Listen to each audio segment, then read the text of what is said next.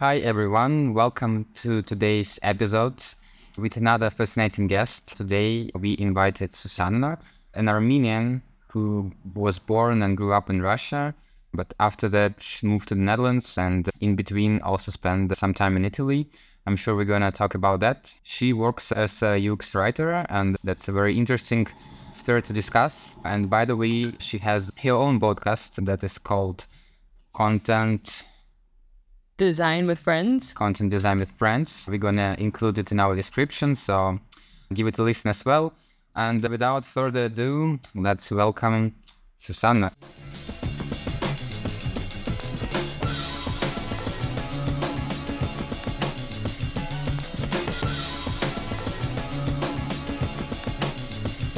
Hi, everyone. Hello, Susanna. It's good to have you on the show today. I'm very excited about our conversation. Just to begin with, I would like you to maybe tell us a little bit about yourself. The general question everyone asks, but I think that's the best way of getting to know someone you don't know that well. So if you can just share some of your background story, where you grew up, how you ended up in the Netherlands, stuff like that. Yes, sure, I can. I don't know where to start because there's a lot, but so I grew up in Russia and I always knew that I'm gonna move somewhere because I never wanted to stay. I don't know, probably it's because I never felt like I truly belonged in Russia for many reasons. So I spent most of my life learning languages because I thought that that's like the best path to go somewhere else. I know 6 languages. Can you name them? Yeah, apart from Russian and Armenian, obviously, it's French, Italian, English, and a little bit of German. Yeah, and I think that's it. We can tell that you speak English fluently. I also know that you can fluently speak Italian and I guess French as well. Yeah, actually, French was the first foreign language that I started learning. When I started learning Italian, it kind of got replaced by Italian. But if I practice it more, obviously, I'm going to get back. But yes, I used to speak it fluently. And actually, that's how I got into the university without any exams, because I won the all Russian, how do you call it, like a contest? Olimpiada, we call it in Russian. Uh-huh. Yeah, so basically what I was doing before coming to the Netherlands, I worked a lot with languages. I was a translator, I was an interpreter, I actually worked a lot in theaters. I was working mostly with Italian language. Mm-hmm. So I worked with theater directors and actors, and I also have translated a play that is currently staged at the Mali Theater in Moscow. Mm-hmm. And has my name on it. Yeah, just by the way, that is one of the main theaters in Russia. So, yeah, and I also was a teacher for a very long time for both Italian and English. Then I worked as a journalist for some time, glossy journalist. So it wasn't that serious, but I was writing about culture, travel a lot. And then I don't know, I always was getting bored with the stuff that I was doing. Mm-hmm. So I was always looking for some areas to branch out, to try something new. Mm-hmm. And at some point, I don't know, I always thought that I would end up in Italy. And we're going to talk about it a little bit more. But when I realized that I don't want to live there, and that point was very much I was in love with someone who was living in the Netherlands and in Amsterdam. Mm-hmm. And I kind of saw this other side of what it is like to live here. And I liked it. I thought, okay, it can be my thing. Mm-hmm. So I started looking for opportunities. And that's how I kind of encountered the UX writing. And I knew that IT is kind of this area and the industry that allows you to move around the globe. I knew that I don't want to be a developer, the most obvious path. And so UX writing was like a mix of things that, it is an IT job, but I would do basically some things that I always was doing, writing copy, working with translations, solving problems and issues, and so on and so forth. And so, I just got into some courses and got into UX writing. Yeah, so I guess your main education at university was in linguistics, or Yeah. yeah. And so, as far as I know, you spent in Italy around 1 or 2 years. Under a year combined. I studied there for 2 semesters. I did a semester in Rome and then in Padua, and then I came back for a little bit more than 3 months when I tried to live there, basically. I remember you told me that, I mean, you mentioned it just now, that you had kind of this idea of moving to Italy, and after spending some time there, you changed your mind. So what were the main underlying reasons behind it? And if you can tell it. Yeah, Italy is an interesting country because I think in the minds of many people, it is kind of associated with Dolce Vita, which is simple life, beautiful image, and everything is just so chill. And then you just, live your best life. But it is that as well, to some extent. And I have learned a lot from Italians in terms of the quality of life and how you live your life.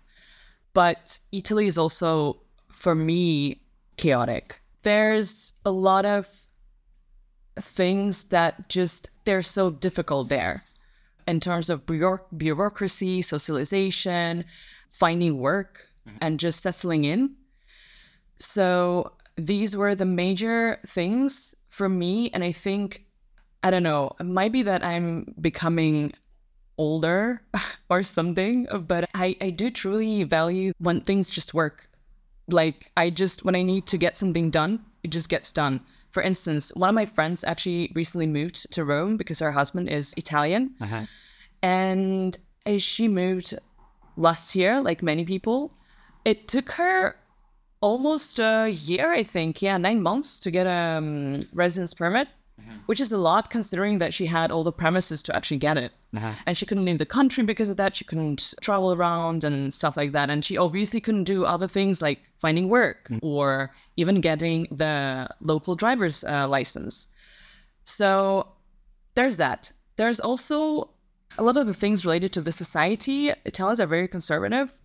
There's this image of Italians, and I'm saying it from a perspective from a place of love. I do still love Italians very much, and the Italian language and the culture and all those things. But they're very conservative when it comes to, first of all, welcoming others into the country. By others, I mean expats. There's no expat culture there, and they have hard time understanding other ways of being and living your life. So they have a lot of rules, and it might sound very funny, but a lot of the rules related to food as well.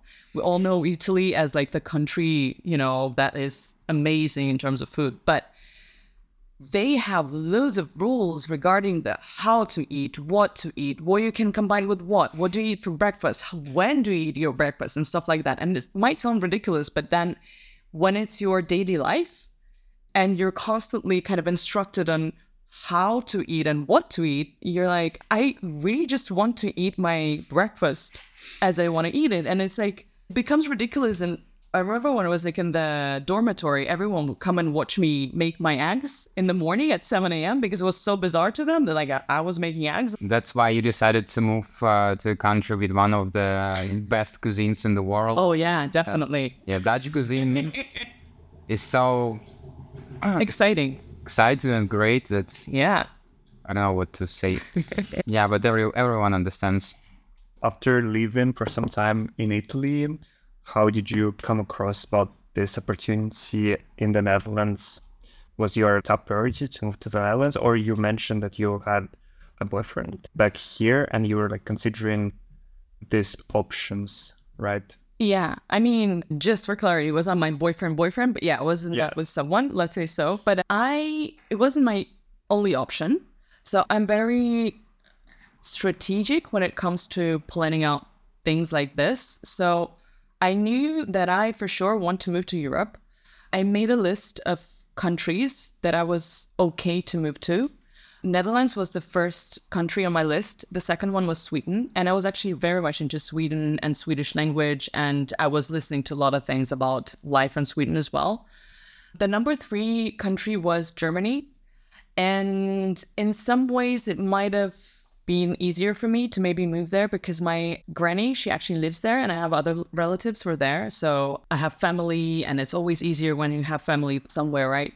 But I know German as well to some extent, so it wouldn't be that big of a problem for me to kind of improve that. But I was never like a huge fan of Germany. And so, yeah, I made this list. Then I made a list of companies as well that I knew would have possibilities for visas, because this is the number one problem, right? For anyone who comes from outside of Europe. How do you get a work visa here? So I did this. Then I was like matching and seeing these opportunities. But I gotta tell you, like, I did a lot of networking. I spent an entire year, which was actually the year when the pandemic happened, just networking, talking to people, finding connections in the companies in Europe, improving my CV and doing all this stuff. And in the end, to be honest, I also did consider studying abroad. And I was applying to universities as well. And I actually got into a university in Austria. And before I got an offer from Europe, from the Netherlands, I was already kind of settled into the idea of moving to Austria. And I was like packing my bags, getting my documents ready and stuff like that. But it just so happened then at the last moment, another opportunities. So to clarify, you just said that you spent almost a year preparing this whole bunch of information that can help to move networking, but you were doing this remotely. You were staying in Russia, right? Exactly. And so, yeah, maybe you can share some kind of tips of how to do this type of things remotely, especially networking during the pandemic. And how did you move in the end? Like, Booking decided to relocate you from the outside of EU. Yeah, there are a lot of parts to this question, so I'm just gonna try and I'm gonna start with the basics of how I was doing the networking part. I don't know. Maybe it's also the industry that I'm in, and specifically my job title. But I knew right from the start when I was doing all the courses that the community is very friendly. And I kept on hearing back in Russia that, hey, the international community is also very friendly. So if you reach out to people, they will get back to you. But obviously, there are different ways of reaching out, right? So there are people, and I actually get this a lot now because, I do work at a company that is big and people wants to get in. So they reach out to me quite regularly. And I see people reach out like, oh, hey, yeah, great. How are you doing? And then like swooping in their CV just with no premises to doing so, right? Because I don't know them. How do I know anything about them, right? Why would I want to recommend them?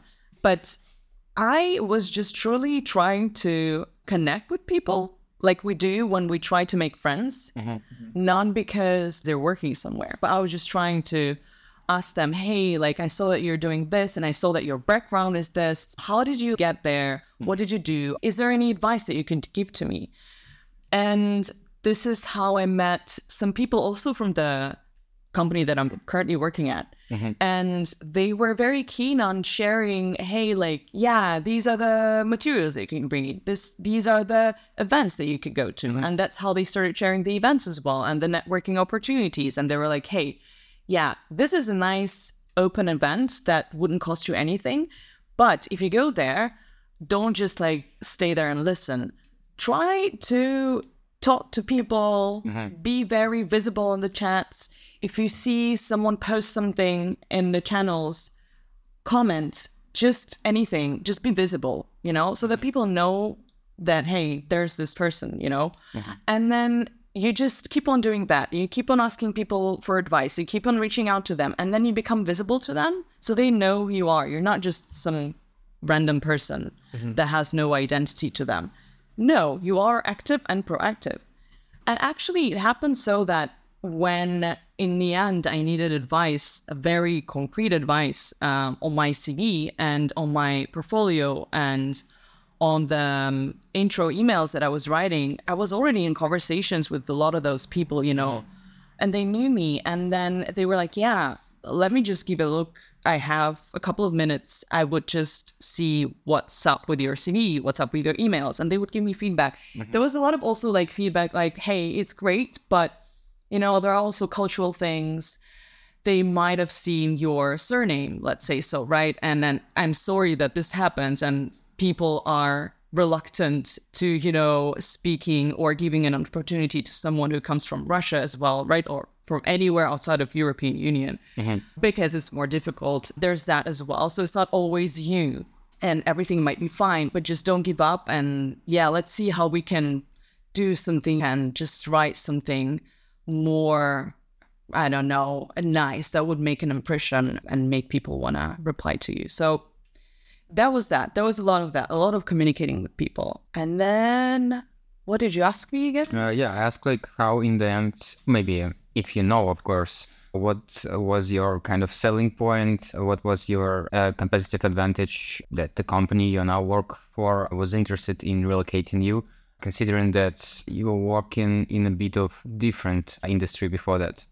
Yeah. When I finally got the offer, and when I got into the interviewing process, I already had some experience specifically in the UX writing. So I didn't just spend the year networking, I also spent it acquiring the experience. So I was working at a startup and I was doing specific UX writing work. So I had case studies in my portfolio. And actually, before that, because I did apply to some job openings at Booking specifically before all of this, and in UX writing as well, but they didn't reply to me. And then after I acquired all this experience and I was networking and I knew who to reach out to and stuff like that, and I'm not gonna lie, I was also referred by someone who was working at the company already, that all kind of helped me. And the thing is that's why I did my research as well on the companies, and that is very crucial. I knew that I don't know how to put it correctly. You don't have to prove to them that coming from outside of EU, you're going to bring as much value as anyone who already has, that you're valuable enough basically to give you the work visa. Because for them, it is a very well-established process. And for many companies, it is, right? You just need to know which companies do have this process in place. So that's not going to be a problem for them. They're like, yeah, whatever. It's just another person that we need to do the same things for.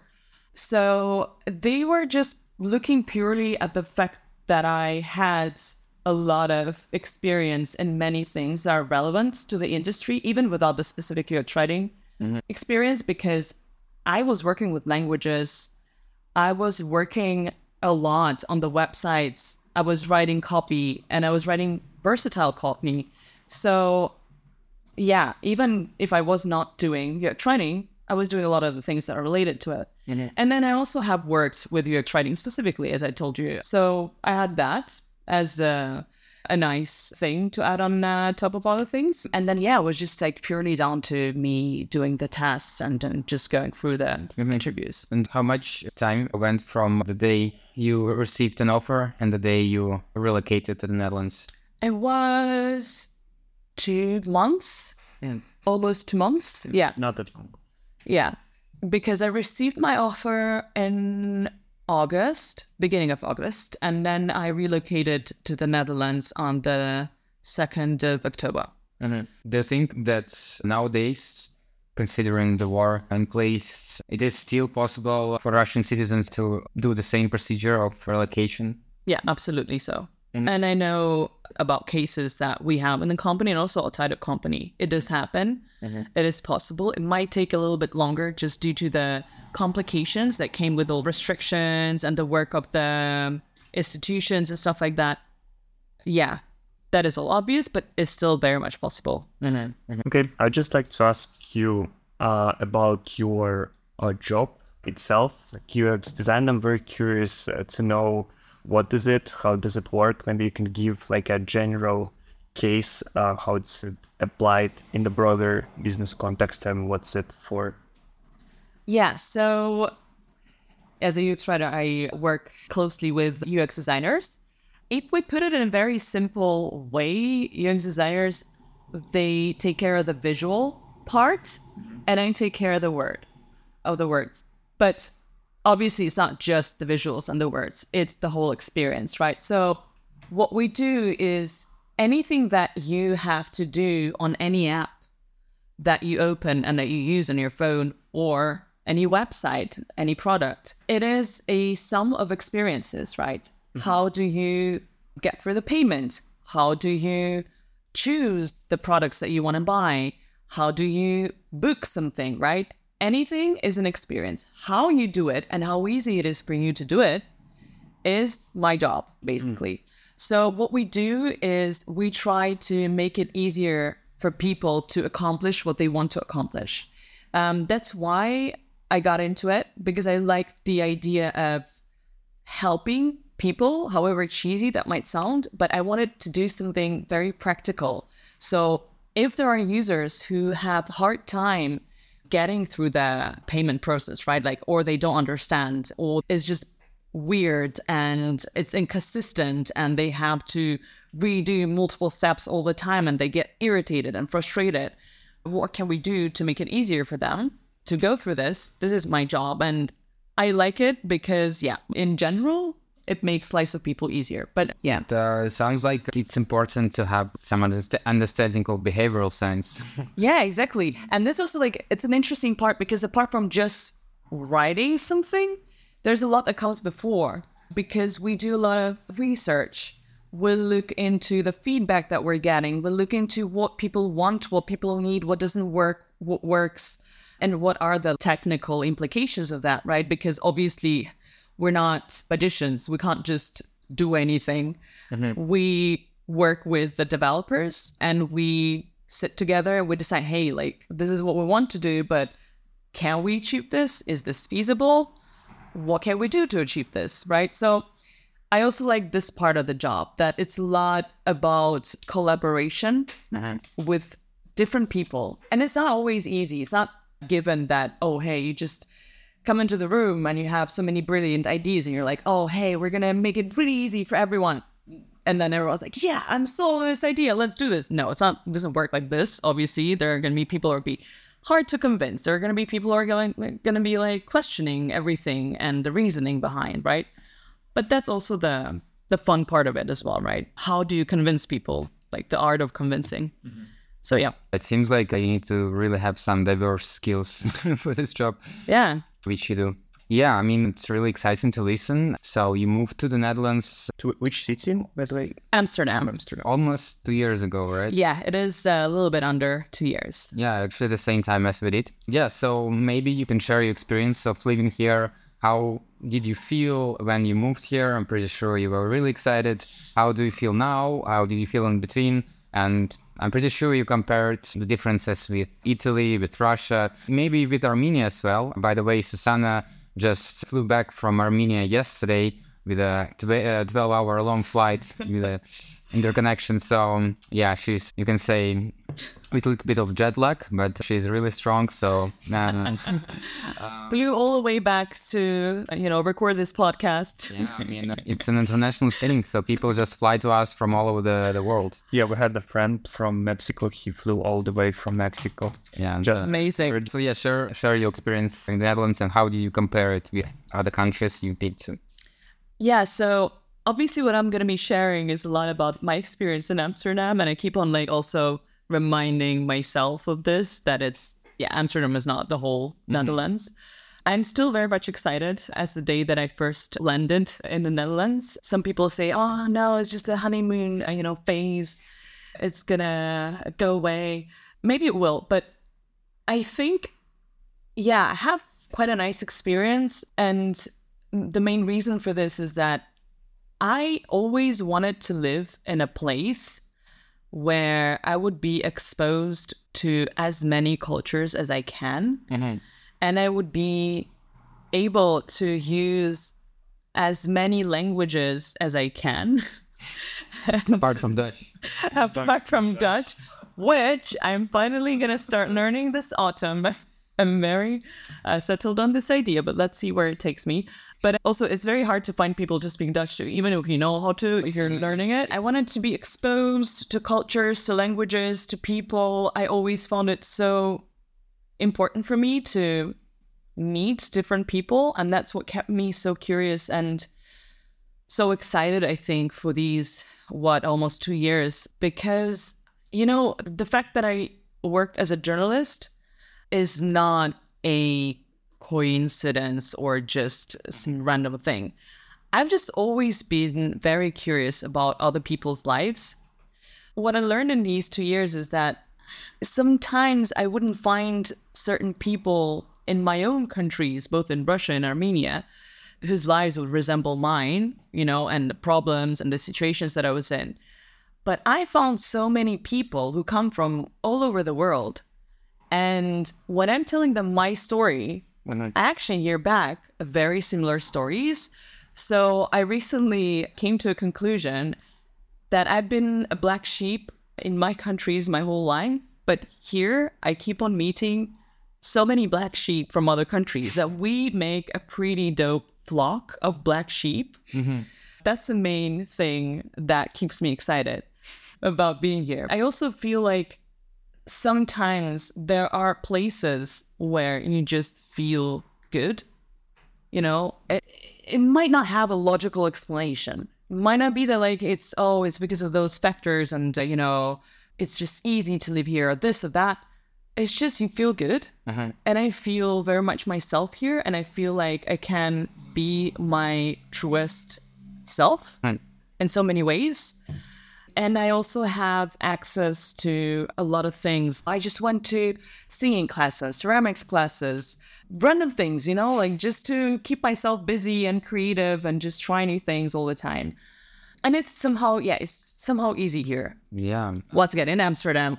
Yeah, no, I mean, absolutely. Actually, I just remembered just one of the examples of the diverse interests of Susanna, how she invited me to one of kind of housewarming parties. Oh, yeah.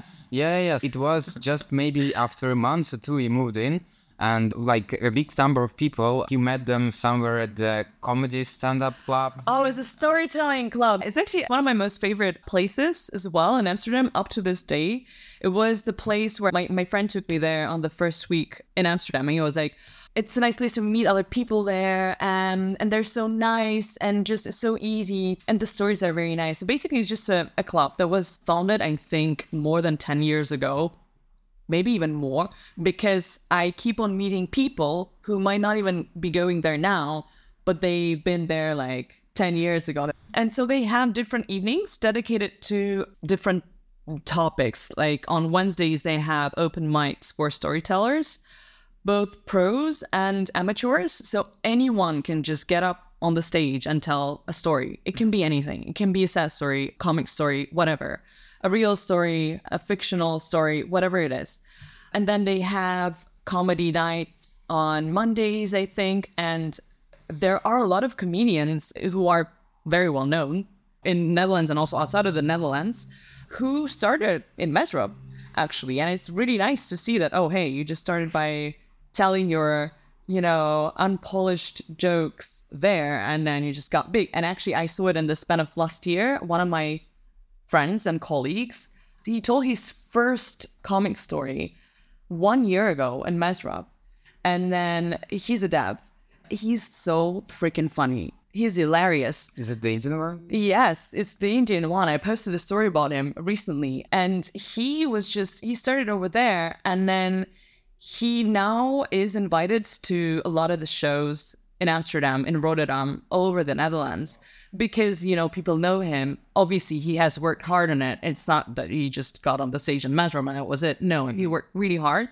But people there, they supported him so much as well. And that's how I met him, although we work at the same company, but I met him there. And they were like, oh my God, you're so hilarious and stuff like that. And they're very open and they're just like, they want you to succeed. And they're very open about it and vocal and like, yeah, you should do more of this. Like, it's hilarious. So yeah, it's an amazing place. And I met a bunch of people there that I'm still in contact with now and closest friends, like friends that I consider closest here. So yeah, it's definitely one of the most magical places. And it's not the only place. Like there are quite a few like this. Yeah, and you mentioned this phrase that you felt like a black sheep in your not even one country, but two of countries that you can consider your home in one way or another. Does it mean that you were born to be an expat? Yes, okay. Definitely. All right. Citizen of the world. No, I mean, yeah, that's a good explanation to that. But do you Want to share the thoughts? Why did you feel like that in the countries you lived before? Yeah, I don't want to sound like I'm generalizing, obviously, when I'm saying it's my personal experience, but I've always felt like there's not enough space for me, however ridiculous that might sound, both in Russia and Armenia. Culturally speaking, it's not because of the people. I have great friends there, but it's just, I don't know, the way the society is. And I think to some extent is the result of the Soviet Union period for both of the countries, both for Russia and Armenia. But the way people think just about life, how they consume life, is just so, I don't want to say narrow-minded, but it's just so, there's such a good word for it in Russian. I don't know how to translate it. Which one? Dushna. It's like, how do you translate it? It's like, it's so... We also have this, like, for people that are like, dushnila, Yeah, it's like... Well, the literal translation would be stuffy, but I don't think it's not. It's a concept. It's not. I don't think you can. It's something in between like boring and annoying. No, yeah. But yeah, I think mostly you mean that the way people perceive life is, in most of the cases, is limited to some, I don't know, cultural aspects. And just same ideas, same frames. Ideas about happiness as well, right? Because I think that was something that I was lacking. I think everyone has scenarios for happiness everywhere, right? But it comes down to how many of these scenarios are acceptable. And I always felt like the number of these scenarios in both of the countries are pretty limited. Like, you have a certain path that you need to follow. And if you don't follow it, you become quite isolated. You're like, what are you doing with your life? Like, why are you living like this, right? And I love both of the countries, but for instance, I could never live, and that's something that even my cousin admitted a while ago. He lives in Armenia, and he was like, we're constantly discussing cultural aspects and like the ways of thinking. We don't agree on most of things. And he's like, I don't think you could ever live in Armenia. I don't think you would have ever fit here because of how you think. Like, you're just like, freedom, I want my freedom, and also being a woman. It implies a lot of things in both countries, more in Armenia than in Russia, but even in Russia still, how you are supposed to be if you're a woman. And I, for instance, as an Armenian woman, I wouldn't want to live in a conservative society, where some of my actions are interpreted for me instead of asking me, hey, like, how, why, what, like, oh no, she's doing it like this. It means that she's... As far as both of us, me and Dmitry grew up in Russia, and even though we are men, but I can relate. I do understand. I had a lot of moments when I was disgusted by my peer men, like how they think, how they just, talk about women. And shout out to our third host who is absent today, Tina, because she's from Kazakhstan, and I'm pretty sure she would relate to your experience being a woman in the ex-Soviet country, which has a lot of traditions and limitations to women to a big extent.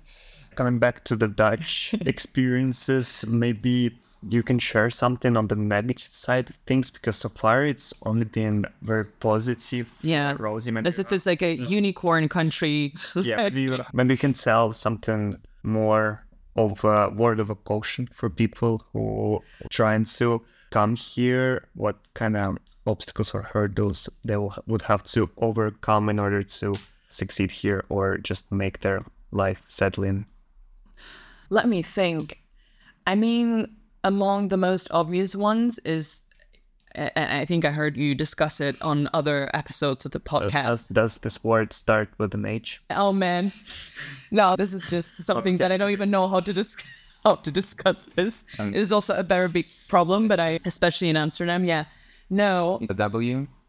W. Oh my God, it's like, it's so intriguing. W. Yeah, it's like it's something you can observe in the window outside. Well, today is nothing. Oh my God. Okay, let me address this because you have discussed it, yeah, and everyone is constantly discussing the weather in the Netherlands. But let me say this. So I do understand the concerns about the weather, but I actually it was a fun dialogue with my Finnish colleague, and we're discussing, hey, like, why did you move to the Netherlands? And like, there was a bunch of us, and he went, I moved for the weather, and I was like, excuse me, can you elaborate? And he was like, I lived in Finland, after Finland, like just go and live there. You'll know everything about bad weather. This is not bad weather. For me, it's not that bad because I lived in Russia, in Moscow. So minus 30 degrees and then not going to school because everything is just frozen and you just sit at home because it's just so damn cold and it's so gray and there's dirty snow everywhere because snow, as wonderful as it is, but it's just wonderful for like 2 days and then it just becomes a dirty mess. But also, yeah, there's like grayness everywhere. So here, actually, despite the whole weather thing, it still is very colorful. So I'm like, oh, okay, well, I can still see the sky most of the days and also better days. I mean, I do understand. Controversial opinions. No, I do understand like everything you say, but I just feel disturbed by this. And this expression about grayness, because for me, actually, I hated winter in Moscow, as to say, because the snow is becoming just a dirt and it's gray and gloomy and so on and so forth. Here, it is not that cold. It is not that dirty for sure. But I think it is even more gray sky during the winter, isn't it? Really? To me, it isn't. Well, maybe, I don't know why. Maybe in Amsterdam is too. Maybe Amsterdam is different from Rotterdam. I'll go visit you in Rotterdam more and to compare. No, but like, yeah, it's not as great to me. I mean, this is just a good example of how people like from Different opinions, right? from the same places have different perceptions on stuff. What was the theme that you want to share when I ask you about the negative? I was gonna say the kind of how to say relatability to the culture. So you So meeting actually and mingling with Dutch people, locals. Yeah, we actually discussed it. Yeah, you did discuss it and I can relate to that. I do feel that it is difficult. And I have a colleague and I forgot the name of the Instagram account, but there's a hilarious Instagram account on Dutch people where they just show how difficult it is to understand them and to find the ways to kind of to become friends and all of that. And my colleague, she's Dutch, and she's like, oh my God, I didn't even realize how hard we are. She's like, I'm really sorry. So yeah, it's hard to make truly Dutch friends here. It is obvious. It's not just because of the absence of the lack of language knowledge, but for multiple reasons. But also, I want to say that I keep reminding myself that it's not only here. In other countries, it's the same. And if you look at other countries and people who move there, they, sometimes end up having only like Russians, only Russian friends, Indians, only Indian friends. Why? Because it's easier for them to find people of their own culture and then mingle with them. Yeah, but I guess at least in our case, I think I can generalize our 3 cases. We mostly hang out, we talk to people from expat community worldwide, from all over the world. And with some of them with whom we might have even less cultural similarities than with Dutch people. We can talk about it more, but just in general, it seems that it's easier to find any friend from any country of origin here than the Dutch one. It's true. You can find still, as I said, like for instance, I can't say we're close friends, but we are friends and I have 2 Dutch friends from work and we don't just hang out at work. We actually do a lot of things together outside of work. So it is possible, but it just takes you some time and effort. But also, yeah, as I said, in Italy, for instance, as well, people keep on saying, oh, hey, Italians are so open, talking about images, right, of people and the misconcepts and stereotypes. They are, but they also aren't. Okay.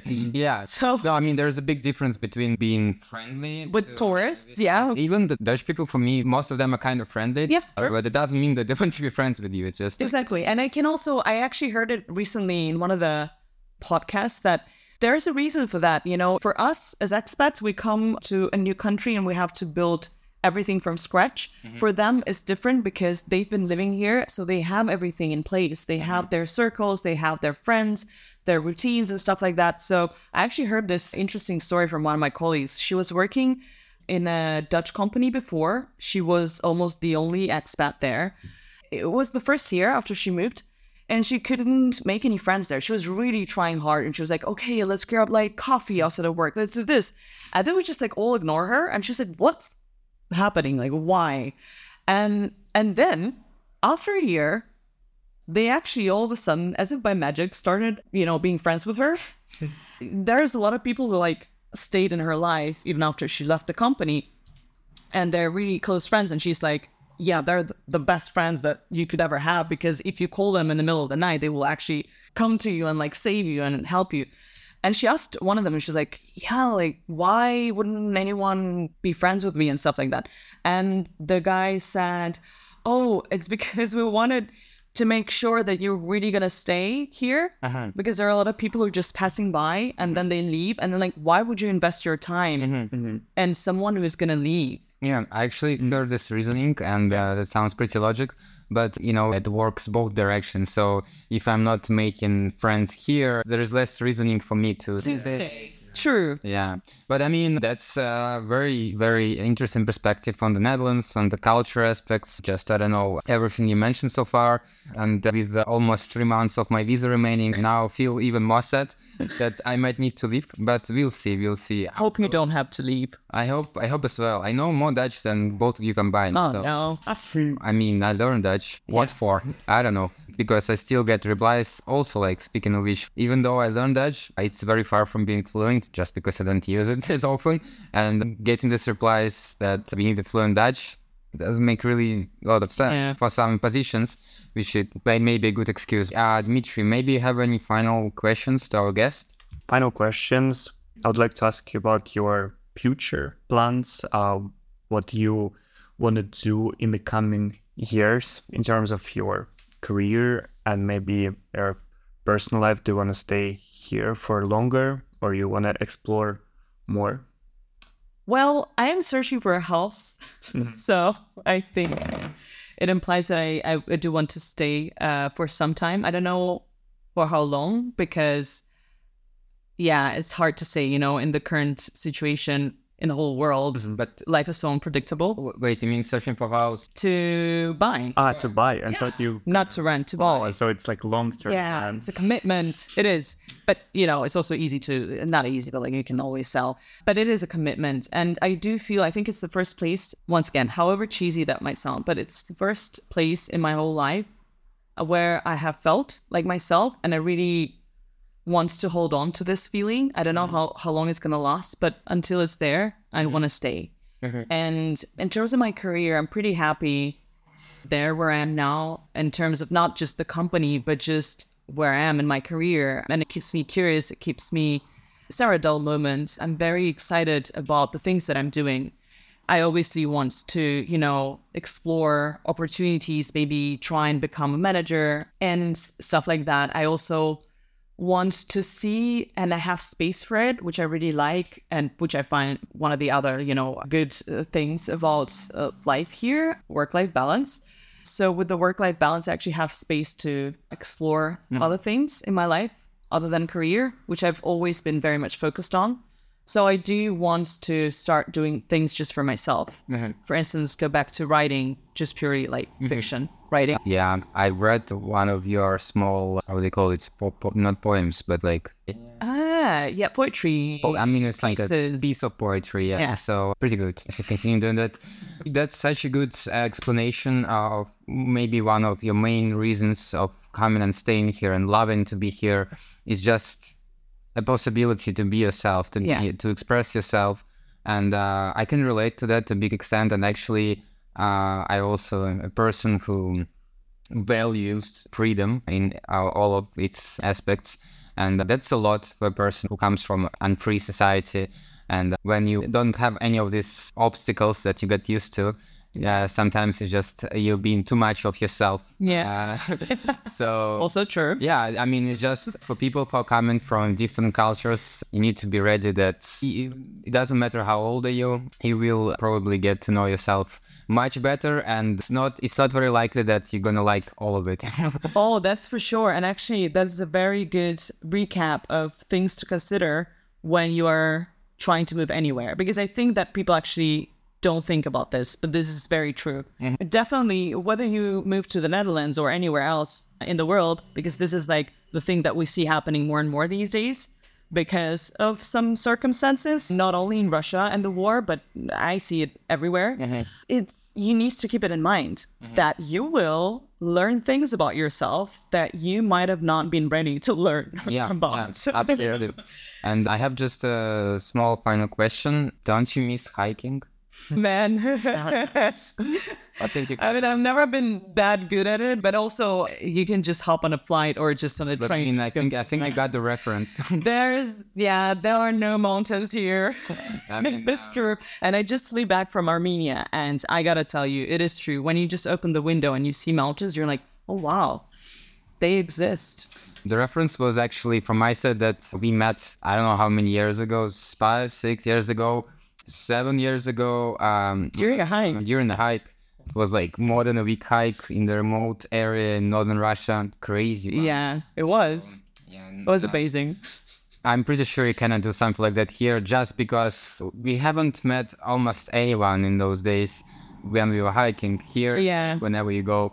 Yeah, it's just a civilization. So sometimes you feel an urge to escape it, but you can always hop on the flight. But consider that CO2 emissions are important aspect to work on, and climate change is very big challenge for us all. That's So my hop on final- a train. Hop on a train. On a train. Hop on a bike, please. Yeah. To get to the train station. To get to the train station. Yeah, and also you can walk. You can just hike from your house to, the destination. So whatever. Yeah, I mean, be more aware of impact you make on the world. Yes, That's my final note. True.